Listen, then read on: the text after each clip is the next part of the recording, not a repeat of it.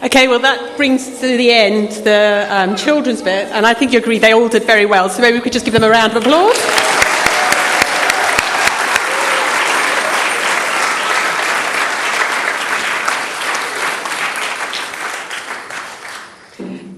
Okay, well, I hope that made us think a bit about what Christmas is all about. Christmas is really about celebrating God's rescue plan for us. And it's a rescue plan that he didn't just think of at Christmas time, when Jesus was born. It was in his plan right from the beginning. And all the way through the Bible, in the Old Testament, we get little hints of it. God sent his light, Jesus, into the world. And Jesus' job was to defeat the darkness so that we could have a special friendship with God. Now, when we talk about darkness here, what we really mean, what we're talking about, is the bad stuff in the world. All the hate and the sin, the fighting and the stealing. It's what we call sin, and it affects all of us. It's in all of us. But miraculously, God had a plan through Jesus.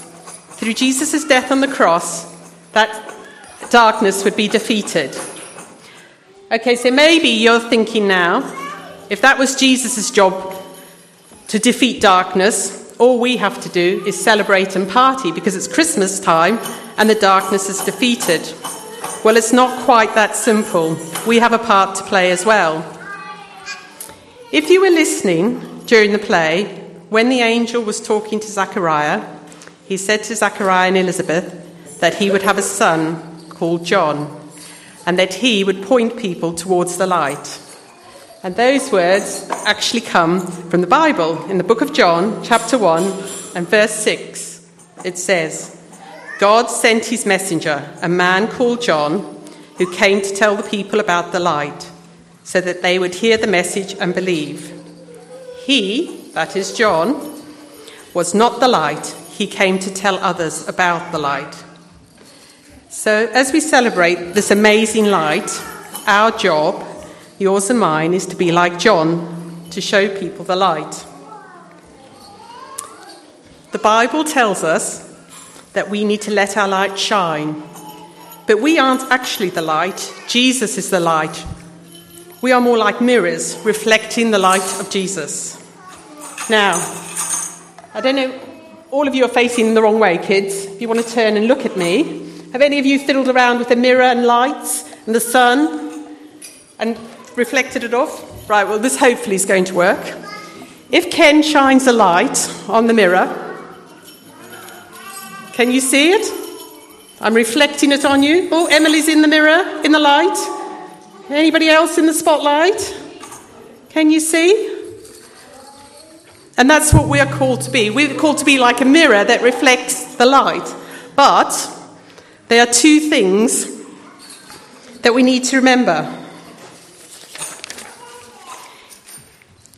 If I'm going to keep the mirror reflected in the light, it has to face the light. Yes? If I turn the mirror away from the light, what happens? Yeah, it doesn't reflect the light, does it? And the other thing is, if I put something in front of the mirror, what happens? It blocks the light, doesn't it? You can't reflect the light if you turn away or if you block it.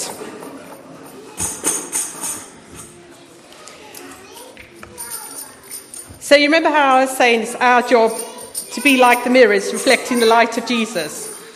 Well, if we're going to do that job, we need to remember that we must always be facing towards Jesus and that we mustn't let anything come between Jesus and us that will block his light. Now, perhaps you're sat there thinking, how can I turn away from Jesus? He isn't stood in front of me, so how can I turn away from him? Well, this is what I think.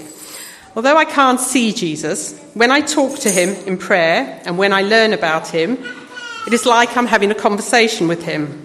By praying and reading my Bible, by talking about him and what he's done for me, it's like I'm keeping my face towards him, like I'm in a conversation facing him. So then, when I can't be bothered to pray, or I'd rather watch TV than look at my Bible, that's like turning away from Jesus. And like I showed you with the mirror, if I turn away from the light, I stop reflecting it. I stop reflecting Jesus' light to the world.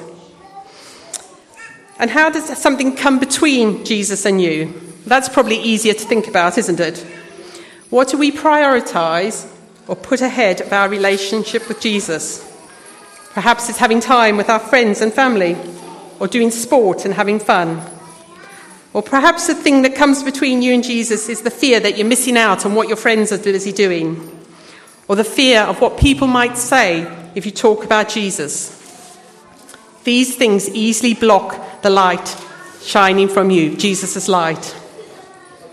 If we're going to reflect the light of Jesus, we must keep our faces turned towards him, and we must not let anything come between us and him. And when we remember to do these two things, we will reflect Jesus' light to the world. So, this Christmas, as we're having so much fun, as we're celebrating, getting presents, and eating too much chocolate, remember what Christmas is really about, and remember what the important job is we have to do. Not just over Christmas, but for the rest of the year as well. Our job is to reflect Jesus' light to the rest of the world. I think Lou is now going to come and lead us in some prayer.